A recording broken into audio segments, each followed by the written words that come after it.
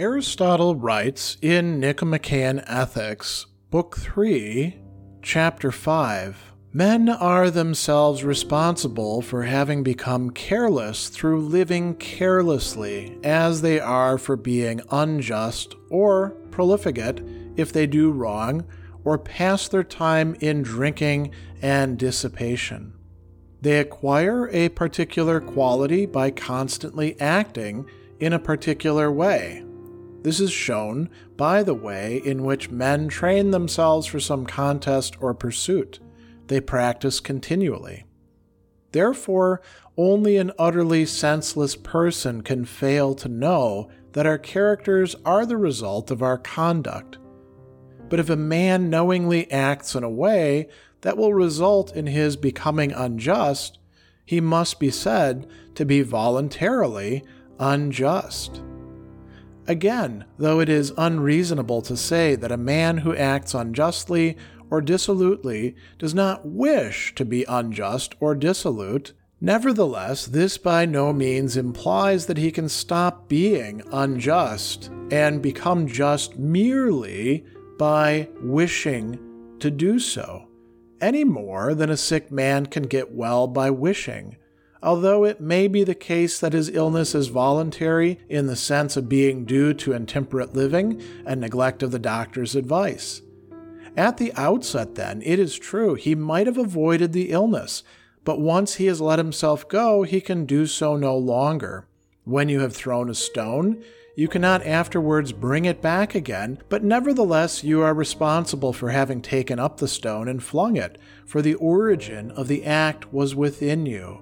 Similarly, the unjust and profligate might at the outset have avoided becoming so, and therefore they are so voluntarily, although when they have become unjust and profligate, it is no longer open to them not to be so.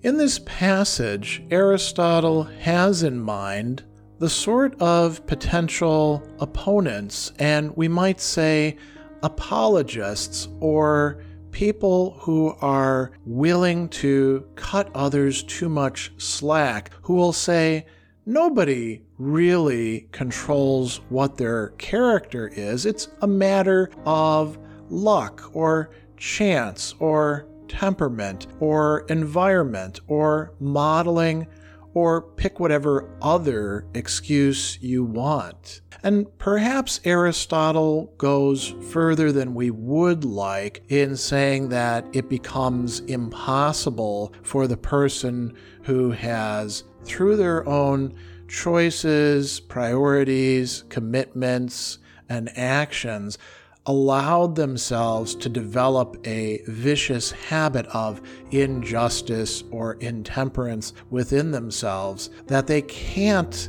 at that point ever go back towards the good. Perhaps he's going too far with that, but he's certainly giving us a well-needed caution and perhaps even admonition.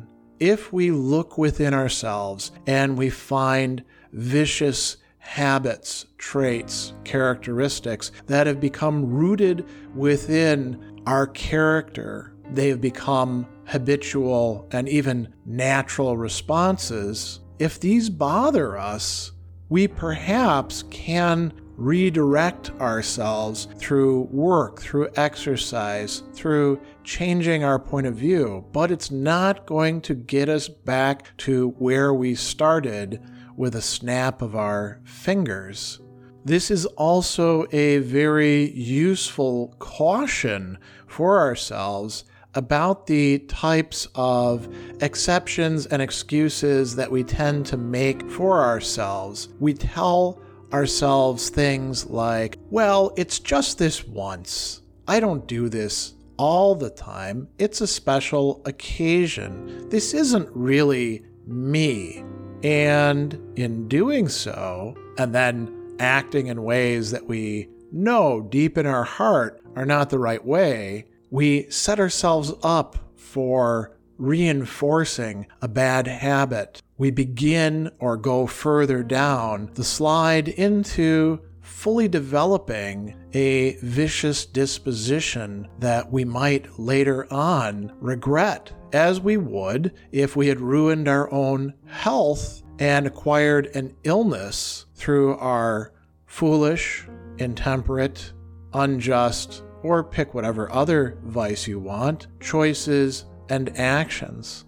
So in this passage, Aristotle is giving us some very important and useful advice, not so much about how we ought to judge other people. We're liable to do that anyway, but perhaps more about how we ought to look at our own selves and our own moral development, whether it's for good or for bad.